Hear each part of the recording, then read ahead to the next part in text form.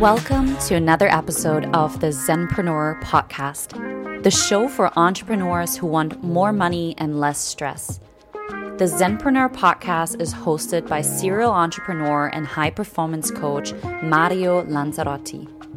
Listen as Mario and his inspiring guests share the insights, strategies, and habits that allow you to grow your business with peace of mind so you can enjoy more wealth and freedom. Learn how to build the mindset and habits you need to find the balance between a successful business and a thriving personal life. And now, here is your host, Mario Lanzarotti. Hello and welcome, my friends, to another episode of the Zenpreneur podcast. This is your host, Mario Lanzarotti, and today I have a wonderful guest. Her name is Charlene Giselle. She is a distinguished keynote speaker and recognized expert in burnout prevention, celebrated for her captivating presentations at top law firms and financial institutions all around the world. She's a master NLP coach. She focuses on enhancing wellness, resilience, and performance at the same time. Her actionable strategies for maintaining high performance have made her a sought-after burnout advisor, and her profound insights on biohacking, high performance, and burnout prevention featured her in various publications and podcasts. And today, she shares her time, wisdom, and space with us. Charlene, welcome to the show. Mario, thank you. I'm delighted to be here with you today. Wonderful. So, when I read your story and I looked up you on your website, and the one thing that stood out was that you were once a lawyer and you decided to become a coach. Why? Oh, well, I decided to become the coach that I wish I had.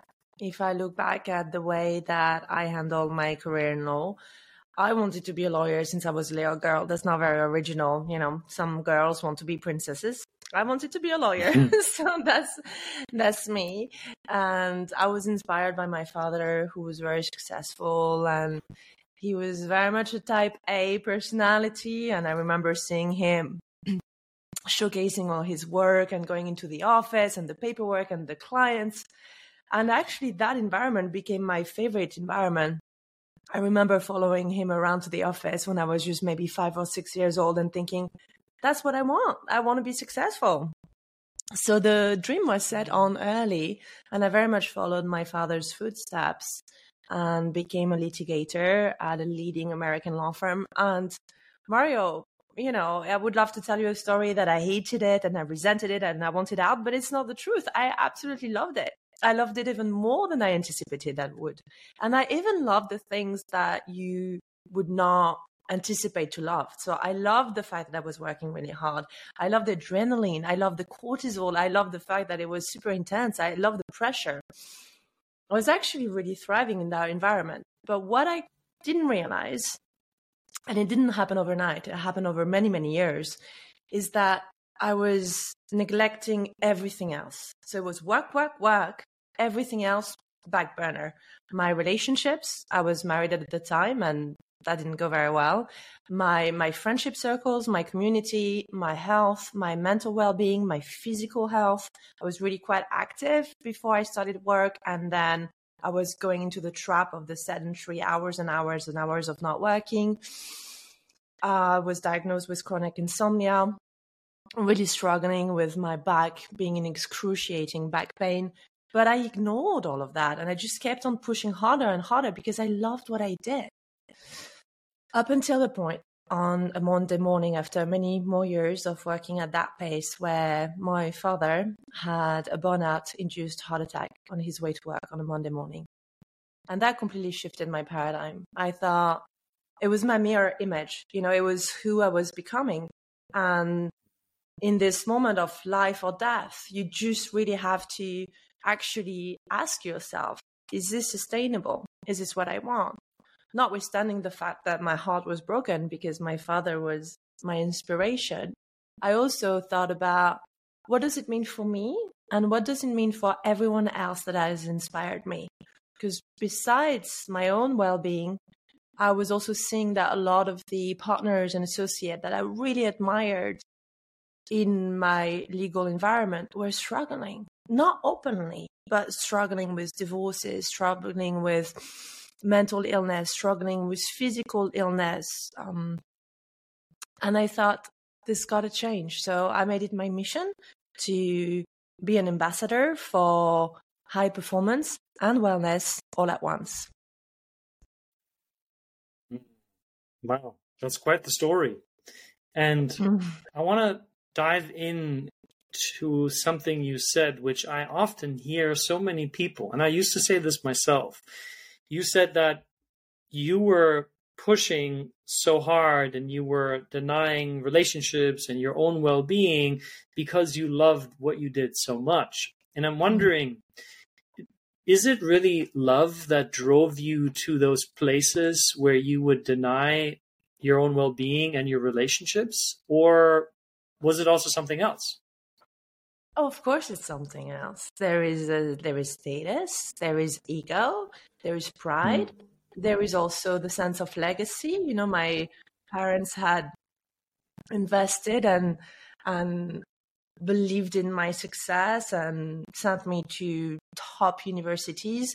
So there is a sense of legacy, definitely in my family, that was very, very present, of wanting to make your family proud. Not that I felt necessarily pressures from them, but there's subconscious pressures, of course, because there is a level of expectation. Right. That you will shine and be successful. And that's one major one. But also the second one, it might sound very cliche, but the lack of knowing better. What I mean by that is, I went to top law schools, and I can promise that I never once sat down at a class on self-care for top performers. I don't know where that class is, but I can assure you it wasn't part of my curriculum. And now that's what I teach when I work with unis, when I work with law school, business schools, because that's the class that really is missing in my opinion. Yes, you want to learn law. Yes, you want to get an MBA. Yes, you want to get your business degree, but you want to get a notion of self-care. And it may actually reflect more on my shortcomings than the university's shortcomings. But the truth is, I didn't know how to take care of myself. How would you if you're not taught that? I was actually taught work, work, work. Don't sleep. Who needs sleep? And there is, of course, that element of competition when you attend top leading university where all students work really, really hard and sleep or not sleep in the library and go on with 3 hours to do their exam, to cram in as much work. So the culture that is fostered, that is nurtured, is work, perform, and rest, recovery, not so much. So I thought I was on the right track. Yeah. It's very interesting. You and I, we have a lot in common, because I have experienced, and I've told this story many times on the podcast, I'm not going to go into it in detail, but I burned out in my pilot career in Germany at Lufthansa. And I kept on pushing myself into the ground so much. And I told myself that this is because, I'm so passionate about this. I want to become this person. And when you say that the other underlying drivers were the sense of, I want to make my parents proud. And my parents, just like your parents, from what I hear, they never came to me and said, you have to do this. If you don't do this, we're not proud of you. Not at all. I had this underlying sense of I feel so grateful for what they gave me, the life that they enabled me to have, which is they never had that life. I'm going to make them proud. I'm going to give back to them. And so that created this unhealthy drive that made me live in this world, just like you said, where it's just do, perform. Don't think about the other side of the medal. Don't think about the being. Don't think about self-care, resting, because those are qualities that are looked at as sort of a weakness or as a luxury almost. Once you've achieved all your goals, you got all the medals, you got the millions, then you can start resting a little bit more, but only then.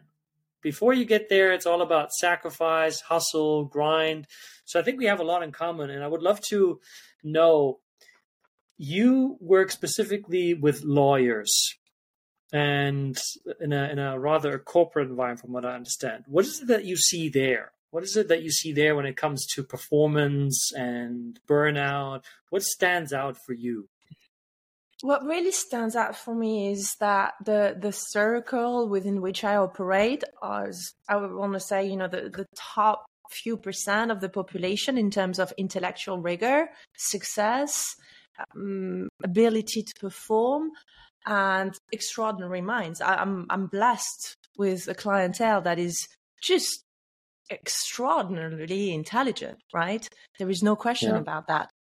Yet there is this almost unbelievable gap between intelligence and ability to perform and resistance to small but consistent self-care routine. I have clients that actually neglect even the most essential parts of their life. I'll tell you a story that actually is a story from one of my clients, but a story of something that I did as well for many years, is not drinking water during working hours because you know that you will have to use the toilet. And those minutes will not be minutes that will be billed. So effectively, you go into that mindset where you calculate the amount of time it takes you to get out of your desk into the toilet and back. That's a good 6 minutes, maybe 8. And 6 minutes is a billing increment. So you got to make a choice, right? What are you going to do? Are you going to go to the toilet, or are you going to keep billing more? Right? So when you get into that mindset, something is gone. I don't want to use the word wrong, because you can't say wrong. It's just you're in this tunnel vision where you just see the productivity, but actually it's an illusion, because the truth is, when you neglect hydration, when you neglect sleep, like I have, being an actually clinically diagnosed insomniac, let's be honest here, you're not going to do your best work the next day. You might think you are, but you're not. Like, no one in the history of humankind has ever come up with a genius solution with no sleep. maybe a bold statement, but I'm pretty confident that must be true. There is a minimum amount of rest that your brain needs, that your body needs to operate optimally. And I think we don't know better. Why? Not because it's wrong, but because we are creatures that mimic, and we look up our peers. And in the circles where I operate, peers, the most successful partners, the most successful leaders, the most successful C-suite executives, they don't take lunch breaks. They eat a sandwich over their laptop. They don't go for a run before they work. Of course, I'm making a wild generation. Some do, especially the ones that I work with. But, if we were to make a generalization, most often than not, they don't put self-care first. It's performance first. And the problem with that strategy is that there is a point, it may be in a year, it may be in 10, it may be in 20, where performance and productivity starts to decline. Because it's an ROI, right? It is actually your wisest investment. It's your bucks in the bank. If you don't take care of your body, your brain, you're leaving money on the table. It's just as simple as that. Yeah. What would you say is the cost? You talk about in a year, 10 years, 20 years, but is there a cost that's immediately visible when people are prioritizing performance over everything else in their life? Yes. There are aspects that start to deteriorate. So would it be helpful if maybe we went into each of them? Just Please. To paint the picture. Well, the first one that tends to go is what I call the social relationship cycles. And that can be with an increase of frustration, isolation, conflicts. So either vis-a-vis your colleagues, or you're actually going to get much closer to your colleagues. That's what I did. It was like my bubble. It was, the people that I love, and they get me, right? So that's what happened to me. I can't remember conflicts at work, but I remember conflicts at home, because people that loved me for, my home life and personality were starting to wonder why I wasn't doing the things I used to love to do, why I was never home, why I was always absent, why I wasn't present when they were talking. So if you're noticing conflicts either inside work because you have short temper or you're frustrated, or outside work because people that love you are worried about you, but you think they don't understand it. That used to be my favorite sentence. Oh, you don't get it. You don't get it. Then that's a bit of a red flag. The second one would be when your behaviors slide. What I mean by that is, let's take a top performer that once upon a time slept well, ate reasonably well, nourished themselves, used to love going to the cinema or the theater on the Saturday night, right? And then suddenly that same person is eating crap, getting delivery, suffering from lack of sleep, or sleeping in until 12 o'clock on a Saturday because they're so exhausted. And when Saturday night comes, they don't want to go to the theater. They just want to crash on their TV, get drunk, and get takeout, right? So again, like the person is changing, the behaviors are shifting. So that's another worrying side. And then perhaps another aspect to sort of look out for, and perhaps one of my favorite, is when the passion, that fire, right, that you have for doing what you do is starting to diminish. So that flame is getting smaller and smaller. So you start to feel a bit jaded. You start to feel a little bit, maybe even blasé, or what happens in my world very often is cynicism. You just start to think, well, you become a bit cynical. I really describe this as this element of you're quite jaded about what you do. You still do what you do. And of course, you're still successful. But that drive on a Monday morning, you've got to dig really deep to find it.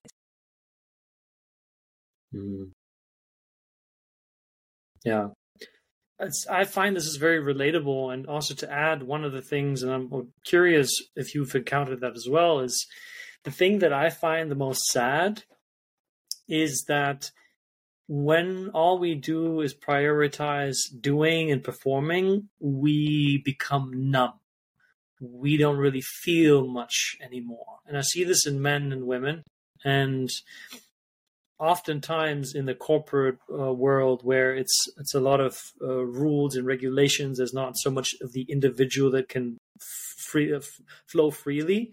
I find there's this sense of like, what's the point? I will just keep going because that's all I know until something really tragic usually happens. And it's life giving them an opportunity through a lot of pain. And so have you seen that as well? Absolutely. So typically when clients come to me, and I'll just caveat this with the fact that it has changed a bit post-pandemic. So let's have two words. Pre-pandemic, post-pandemic. Pre-pandemic, I would say that almost 90% of my clients came to me post-event. Post-event is reactionary coaching. So I just got diagnosed. My wife wants to have a divorce. My relationship with my daughter is deteriorating. I can't function anymore at work. I need another job. Okay. So those big events, health, relationship, or work. So that's sort of reactionary. And I'm coming to you because I need to fix this in quotes, right? Post-COVID, I think one good thing that's happened through the pandemic is the awareness of health. Not saying that the pandemic was good, but perhaps a general community shift around the fact that health is quite paramount. And through this realization, I've noticed a lot more preventative coaching. So inquiry from top performers that would not come to me, if I may say, in a crisis, but would come to me with a level of, okay, this is not great. This is not ideal. And I can see it may slide. How do I prevent this? How do I make sure I don't get to the wall? How do you help me through coaching not hit that wall because the wall is getting a little too close for me to be comfortable with it?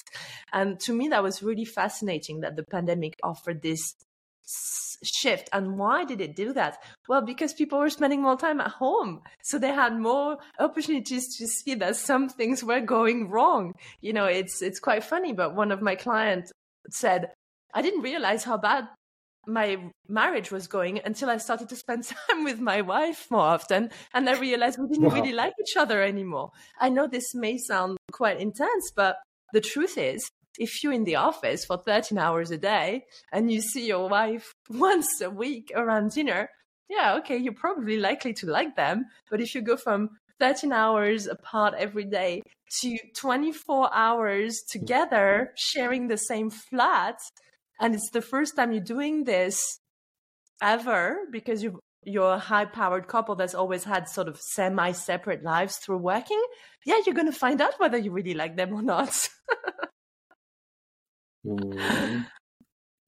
Very true. I love that you say that a lot more people, especially in the corporate, I find that usually these trends, these shifts when it comes to more wellness, they take hold a bit later in the corporate realm because of the nature of how things are structured, much more rule-orientated, you know, in the entrepreneurial world, which is more my world, people can change like this overnight. So it gives me a lot of hope that you're saying that. Now, another question that I have for you is this word that you probably have heard more than anybody else, balance. How what are your thoughts around balance, right, for high performers? I have a bit of a love-hate relationship to the word. Look, this idea of balancing work and life, it's all very nice in theory, but I don't know that I buy into that. I think it's more about integration. I think it's more about harmony. Like, there is no such thing as balance per se, because by definition, balance means a fair proportion of equal measures. Perhaps I'm thinking about it in kind of my justice lawyer's mind, but let's be honest here. Who is going to have like 4 hours of work and 4 hours of personal life? I think it's almost setting you up to feel pretty bad about yourself because you're not achieving it. So with my type A perfectionist achiever, I don't talk about balance, because if they don't get that, that's going to feel like a failure. And there is nothing more triggering to a type A individual than failure, right? So instead, I set them up for success. And success, in my eyes, as a high performance coach, is work-life integration. How do you navigate each while remaining focused, present, and well? Are you performing in life, and are you performing at work? Are your relationship optimized at work and optimized in life? You know, I always say this. You know, people say happy wife, happy life. I also like to think in our world, happy clients, happy life. So if you can say happy wife, happy clients, yeah, you probably have a happy wife, right? A happy life. It's about, you know, how do you actually continue to do the things that you love? Are you integrating your passion into your work? Are you showing your amazing self at work? If you're a fun person, are you fun at work? If you're an artistic, creative person, are you creative at work? To me, that's integration. That's integrating the essence of your core values into everything that you do. So the way I do that with my work, my team, and my clients is I select and I curate my core values, and I make sure that my daily actions and behavior at work and in life are aligned with my belief system. And that's not balance, that's integration, that's harmony. If I live by my core values at work and at life, then I don't have resentment or frustration, because I believe in what I do, I love what I do, and I do what I love. Very powerful. And you essentially dispel this myth that balance is this 50-50 thing. And yeah. I'm right there with you. I do believe in balance, but I believe balance is not this equal thing.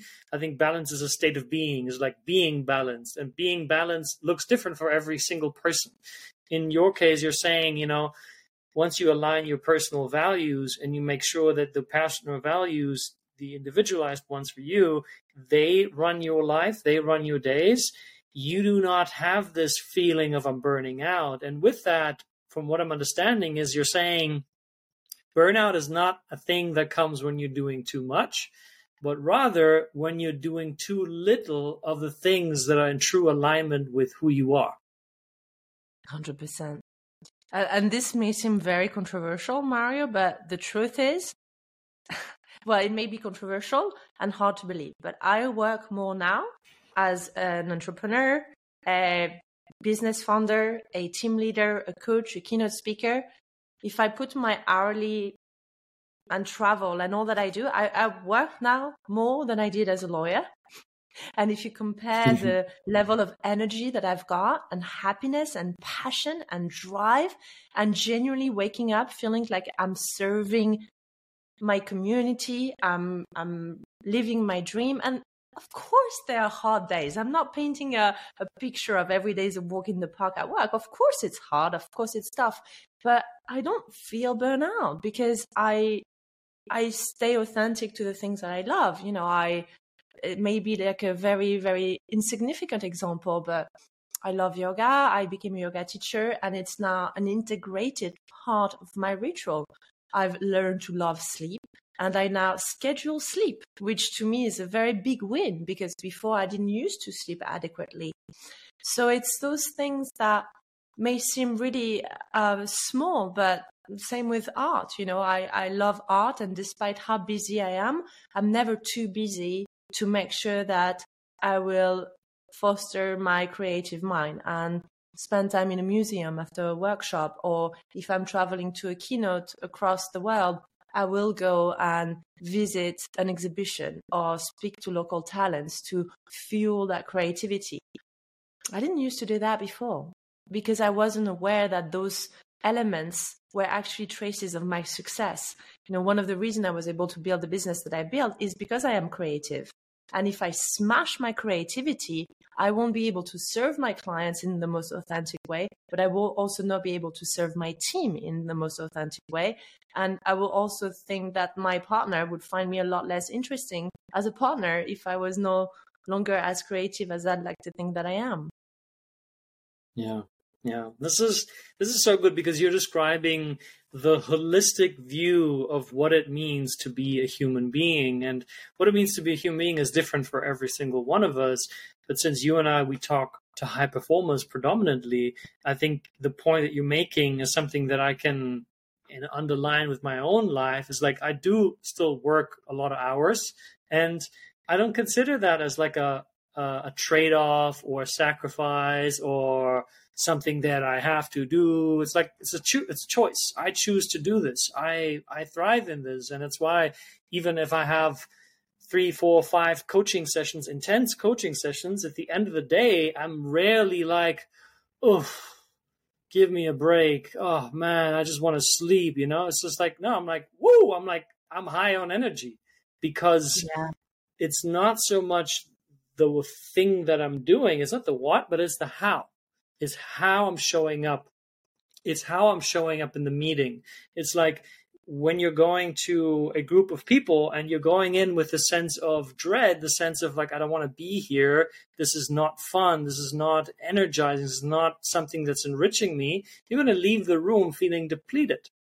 And when you're going into an interaction with people where you feel like this is incredible, this is amazing, I'm learning, I'm growing, we're having this powerful experience here, then you leave the room bigger than you came in. And that, I think, is really important to understand for high performers that are constantly being fed this narrative of you're doing too much, you have too much on your calendar. It's like, no, it's just not the alignment that isn't there. I would love for you to also speak a little bit into mindset. What role do you see in high performance and preventing burnout? What role does mindset play in your perspective? It's fundamental. It's fundamental, but yet it's really, really overrated.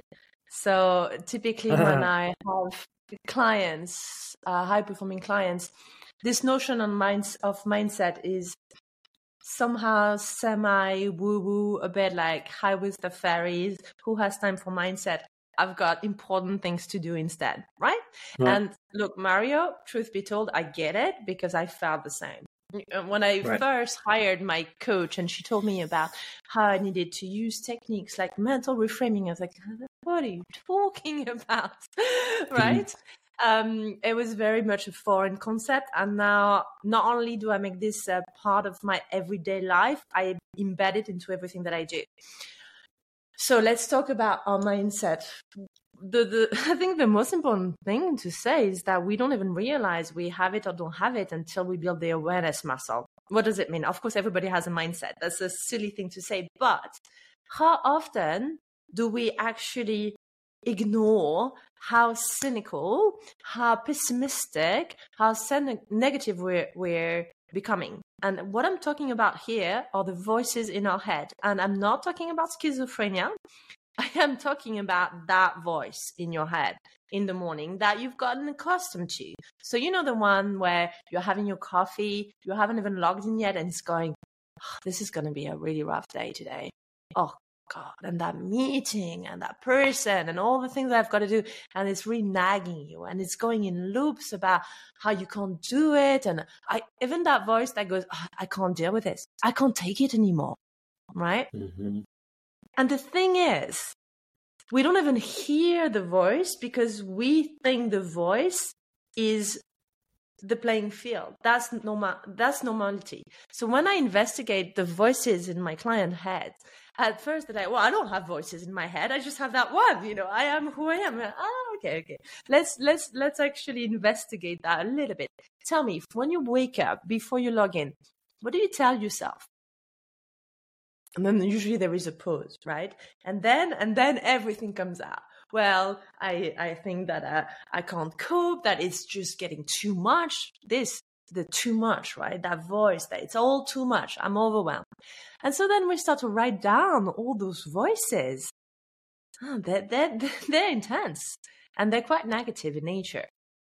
So once you've gone through step one, investigate your mindset because that's your fuel, that's your operator, right? Then you can go into step two, which is optimize it. So we're not going to go from, oh God, this is a bad day to, yay, I'm so happy, right? We're going to make small adjustments, but we're going to actually flex the awareness muscle so that we go from, this thought, hey, I got you, I hear you, I see you, I recognize you. Not very useful for me today. So thank you, but actually, I'm not going to entertain you. So I'm going to make a decision.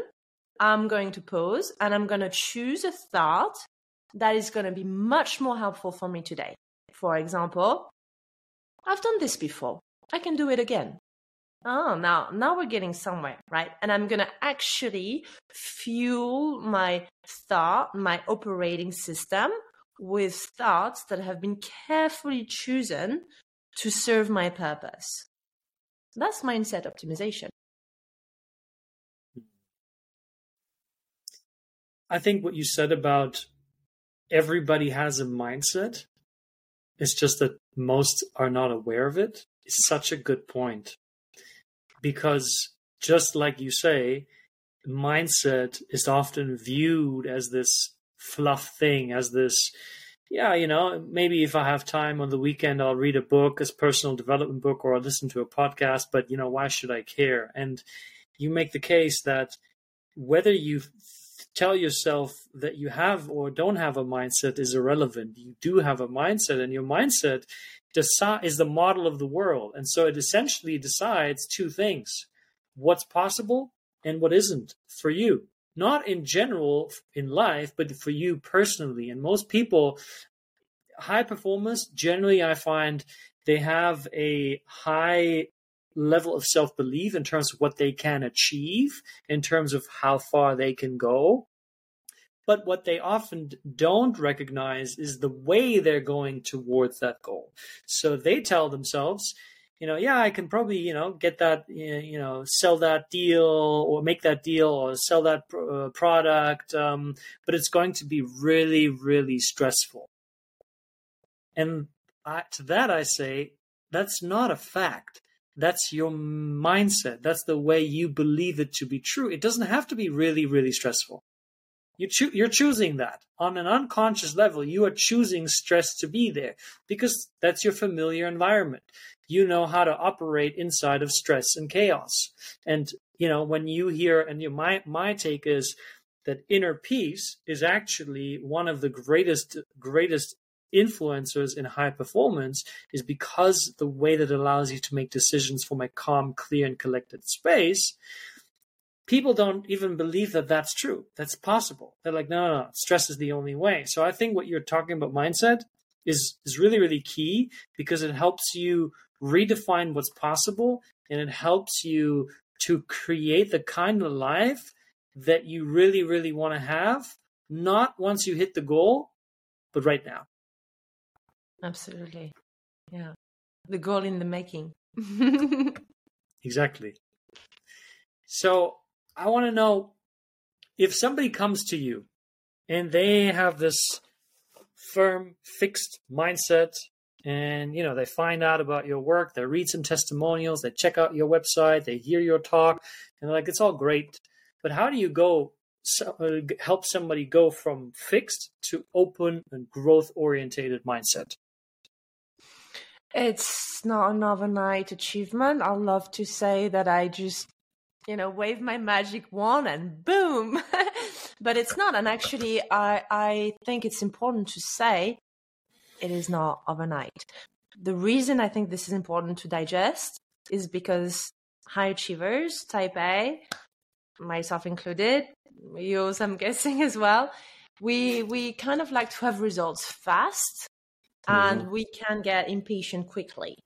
And forgive me if I've included you in a bucket. That no, I get it. Yeah, okay, fair. So the first thing that I have to work on with my high achieving client is patience. Patience in the fact that there has to be an element of admission that this is going to take work.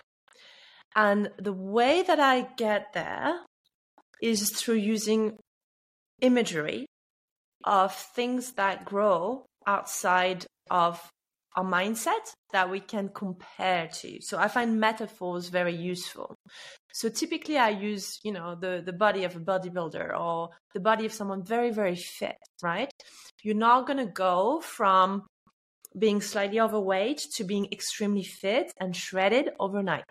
You're going to go and you're going to work on the biceps, and then you're going to work on your legs, and then you're going to do some abs, and then you're going to repeat, and then you're going to recover. You're going to have rest day. Then you're going to work on cardio. Then you're going to have a strength program. Then you're going to have flexibility program. Then you're going to do stability. Then you repeat, you rest, you recover. Okay. Then over time, muscle groups in different categories grow stronger, more agile, more flexible, more stable. It's the same with your mindset and with your habits. You're not going to go into an overnight shift. You're going to have to flex that muscle over time and giving it rest. So you can't go from 0 to 100. A lot of the high achiever, when they start with the onboarding program, they get really excited. So at first they resist and reject. Then they get excited, overboard. Okay, so I'll do it all. Oh, you've asked me to work out 3 hours a week? No. I'm going to do it 3 hours a day. I'm going to wake up at 4:30 a.m. and I'm going to make sure that I'm like, okay, I see what you're doing here. I've done that to you. You're trying to, go from 0 to 100. And let me tell you what's going to happen, because I know the end of the story. You're going to work out 3 hours a day, which is not what I recommended you did, and find yourself even more overwhelmed, more exhausted. And you're going to tell me this is not sustainable, and something else is going to slide. And then you're going to go back to F it. I'm not doing anything anymore because this was all too much. So no. Hold back. And we're going to agree on 10 minutes today, or we're going to agree on 3 minutes tomorrow. And we're going to take very small incremental changes. We're going to hold you back from going full in, and we're going to make a drip dose effect. Drip, drip, drip. And we're going to sustain. And then we're going to build on that. So we're going to create a very solid foundation with micro shifts, and we're going to overlay and overlay and overlay. But we are only going to overlay once that shift has become so second nature that you do it on autopilot. Once that's done, we're going to go to the next level. And next level, that's sustainable progress. I love the sports analogy, and I think it's the one that's the most effective in grasping the practice of changing your mindset. What are some of those daily drip, drip, drip activities that you provide to your clients, that you would also recommend to my audience, that can help you develop a more growth-orientated mindset? Mm-hmm. Well, number one is fundamental, is movement. It may sound very simple, but I think that's really a foundation, because we spend so much time in our heads, we can actually not exert our body enough. And as an ex-insomniac, that's something that I learned the hard way. I was spending all my hours comfortable at my desk. So by the time I hit the pillow, although I was intellectually exhausted, I was not physically exerted. So I couldn't fall asleep. I felt restless. So get your movement in order. And the whole, I don't have time, you have time. You're just choosing not to allocate it. So the way I do it, I'm very busy as well, but I do walk and talk meeting. So if I have meeting with my team, I'll say, hey, today we don't need to put videos on. We're just going to go and we're all going to walk on that meeting, because I know that they're going to think sharper. I'm going to think sharper. And any meeting that I can do standing or walking, I do. So it has to be really specific kind of meeting for me to put my video on, so that I'm not active. Another example is, short bursts of movement. You want to get your best return on time investment. So if I don't have time for a long, big walk, I'm going to have to curate a short, high intensity run or another type of exercise that's going to give me those movement in the least amount of time. So you can curate that, and I would recommend work with a fitness coach so that they can really curate a program that aligns with your schedule. The second thing is sleep. I know it's, again, something that we think is nice to have, but no, it's fundamental. So schedule your sleep. Again, this may sound really odd, but I put my sleep in my schedule, because I know that my default mode of operation is eat in my sleep to produce more work. That's what I did for over a decade, and that generated poor results. So I schedule my sleep. I time bound the hours that I need to sleep, especially if you work in multiple time zones and you lead a team internationally. If you don't, then you run a risk that people might book you at times where you do need to sleep, because people don't know which time zone I'm in. Only I know that. So I need to schedule my sleep. Right. And I would suggest that high performers listening to your podcast also do the same. Number 3 is don't underestimate the power of nutrition.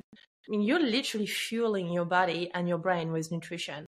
And again, here at the risk of, sounding too dogmatic, but I personally don't buy into low-fat diets. So I don't want to shock anyone, but that's my personal belief.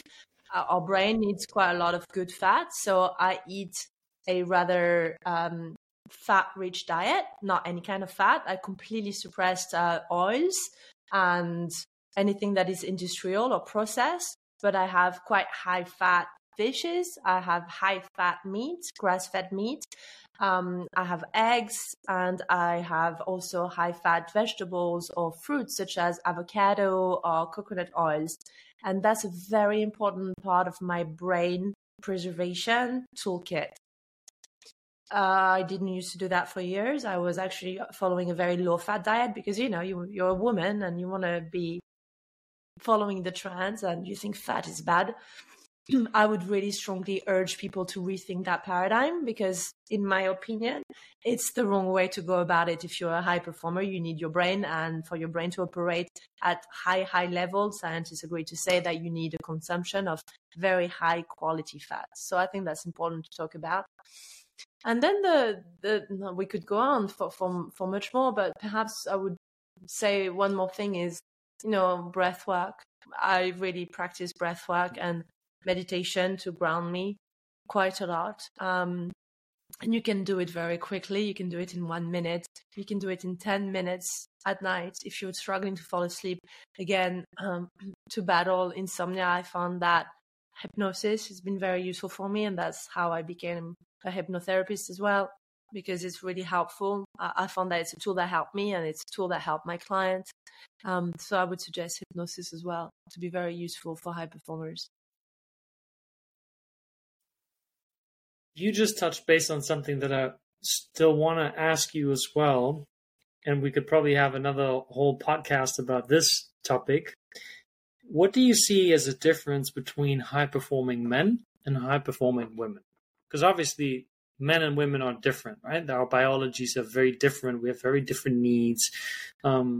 Women have their cycle, which affects them in a big way. I just one of my clients, she's a fitness coach and a nutritionist, and she just gave a speech on TEDx, and I coached her for the speech, and her topic was about the effect of the menstrual cycle that women have and how many women have been neglecting that because of this very masculine dominated narrative, just push through, just, whatever, don't listen to your body. So I'm curious, do you see a difference in that? Do you make a distinction? How do you live with that difference? Well, the first thing is you mentioned cycles, which I think is a very important topic to talk about, but it's also important to touch on the absence of cycle, meaning when high-performing women enter menopause or going into menopause stages of their life.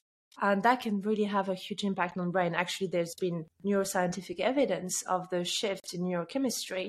So I coach a lot of high-performing women that are navigating that transition hormonally to help them with holistic solutions, but also sometimes to even consider replacement therapy. HRT works really well. Again, that's a very personal decision, and the person in question needs to have medical supervision, and that's a decision to be made with the doctor. But I think it's important to talk about that and to talk about the fact that that's not just a women focus. I work with a lot of high-performing men that have a surge of cortisol. And when we do blood works and blood panels, which I really like to see, I see very low testosterone. And so then it begs the question, can this be adjusted with a reduction of cortisol, meaning less stress and anxiety, where we can work holistically on strategies to alleviate that?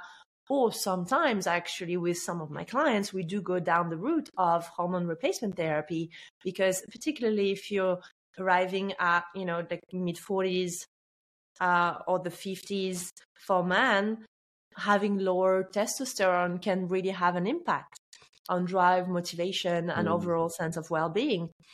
So I would say, do your blood, do you checks, not just annually, more than that. Do more than what your regular doctor tells you to do. Work with high-performance coaches that do know how to read blood panels and do understand the roles that hormones play in our lives. Do also use technology. I really am a firm believer in sleeping with an Oura Ring or wearing Fitbit or Whoop. Not promoting any particular devices, but I'm just saying I'm brand agnostic. Point being, use some kind of measurable data in addition to doing regular blood work to actually not make a guessing game, like make empowered, educating decision. Don't just guess that you're not doing great. Get your blood checked. Don't just guess that your sleep is not adequate. Track your REM. Then we can have a conversation that's going to be a lot more powerful. And I think that goes for men and for women. Just get to know yourself and your data. Yeah. Do you find that there's a difference, though, being as a woman in terms of high performance? Because personally, I can just speak for men, and I've worked over the decade that I've been doing this with quite a lot of women. And I'm curious because you have this very specific focus on, you're in law, and law, correct me if I'm wrong, but the way that I understand law is it's a much more male-dominated industry. And so it's also naturally a much more head-driven industry where it's all about, logical thinking, rational thinking. And the way that I've come to understand is that the feminine power is not so much in the logical. That doesn't mean that women cannot be logical, but it's that I find what I've seen is that their power, their natural given strength, is more in their body's intuitive power to understand things that are really difficult for men to understand naturally. We have to really work hard at it, whereas women are much more in tune. They're much more connected to that. So I'd love to hear your perspective on that as well. Yes, I think that's an interesting point. I mean, what I would say is, again, at the risk of being controversial, I actually think that in those professions, men are more likely to suffer in silence. And what I mean by that is women burn out, of course. And I don't think there is anything that can be said about women burn out more than men burn out more than women. I think it's not sex dependent or gender dependent. It's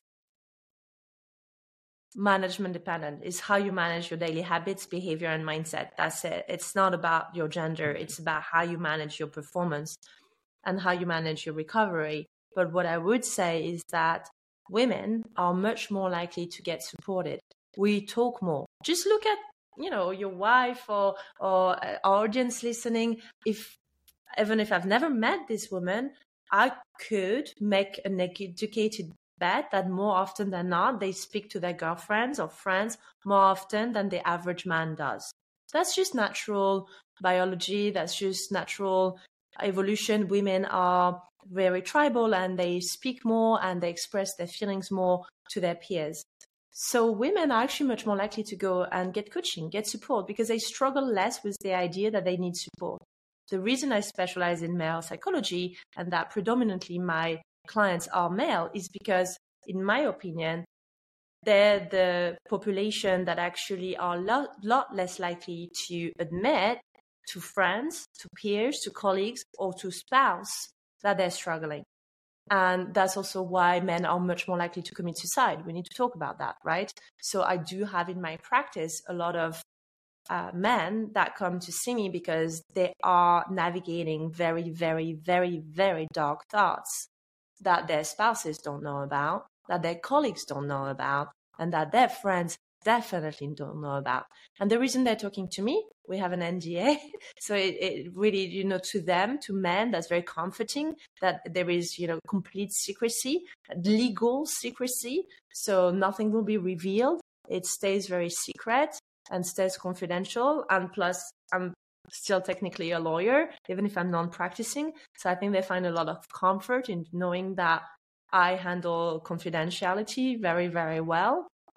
And I create a safe space for very high-powered men to actually disclose their struggle so that we can release and alleviate that pain so that they can perform at their best. That's my take on it. Yeah. That's such a good point. And I've myself have been there in these dark places with these dark thoughts. And through the grace of people that have shared their own testimony, namely Tony Robbins and Les Brown, of how they struggled and how they made it public, I was able to then open up myself. But I'm wondering if somebody's listening right now and they're dealing with these dark thoughts and they're thinking about, the unthinkable, what would you say? What would your message be to them? To get support, that's really the number one thing to do.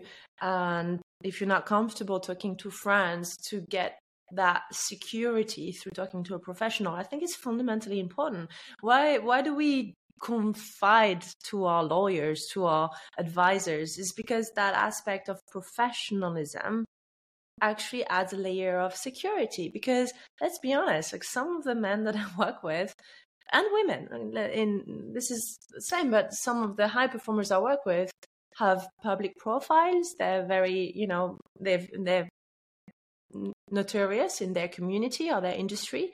They have public companies. They have extremely important roles and responsibility. You don't want to expose the fact that that particular individual is struggling, right? Because in their mind, that might be damaging for PR, for business. And I'm not saying whether that's true or not. We know a lot of extremely successful men and women that have openly disclosed the fact that they were mentally struggling, and that damage their business or their PR.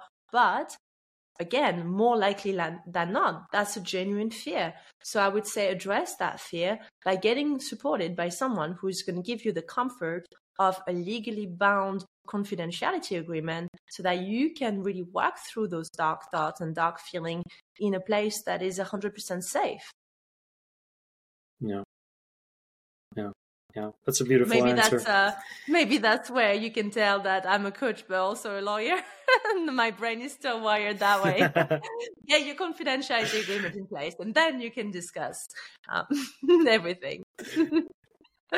I think it's important. I think it's very important because, yes, the true healing I have seen happens when we open ourselves up, when we speak the truth, when we share the truth, and we allow ourselves to be witnessed in a vulnerable state by people who do not judge us, by people who love us and create this caring environment.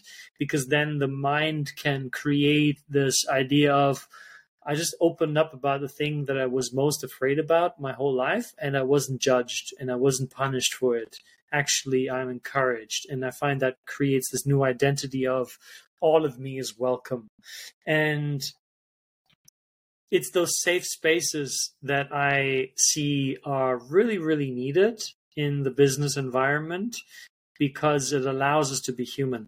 And it removes this idea that there are certain parts of ourselves that don't belong here, that are not there, because, all of these things that we in the business world push aside, we often tell ourselves that has no effect. But if we push aside a part of ourselves, we alienate a part of ourselves. And that part will always create a sense of resistance. And so we carry it around us with us all day long. And that affects the bottom line of business. That affects performance. That affects how we work together as a team. And as we come to the end of this interview, I have one more question for you that I'm really curious to see how you're going to answer it. And that is, if you could spend an hour of your time with any person, dead or alive, who would it be and why? Steve Jobs, definitely. Yes. Yeah, definitely. I would want to. Why? I would want to talk, but I would want to walk, as from his biography, very famously known for doing his walk and talk meetings. I would want to go on a walk with him to a forest and really get to see how his brain works. I would want to meditate with him. I would want to just ask those questions about what really fueled and ignited that creativity. And I would want to know, or get a feel, or get a sense for the way he thinks and the way he sees the world.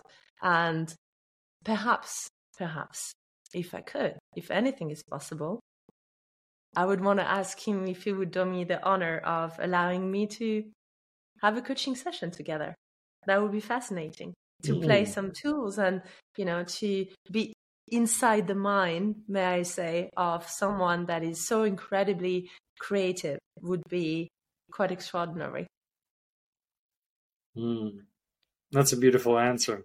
Charlene, thank you so much for being a truly amazing guest. You've dropped a lot of wisdom, practical tools and insights. What's the best way that people can connect with you? Thank you for asking, Mario. LinkedIn is quite a good way. That's where I spend most of my time and my team. And my new podcast as well, the Charlene Giselle Show, as well as my website. You're very welcome to drop me a line. And of course, if you're a listener, send me an email with the subject title Mario, having listened to your amazing podcast, then I have a little gift for them. Okay. Very exciting. So I'm going to be sure to add all of that in the show notes, along with a reminder to send people that email so they can get that gift. I'm sure it's going to be a very powerful gift coming from you. Charlene, thank you so much for dedicating your time and energy here today. And I'm going to give you the last word of the conversation. Perform, recover, repeat. All right. Beautiful. And thank you, my dear listener, for making this all possible. I will see you on the next episode of the Zenpreneur podcast.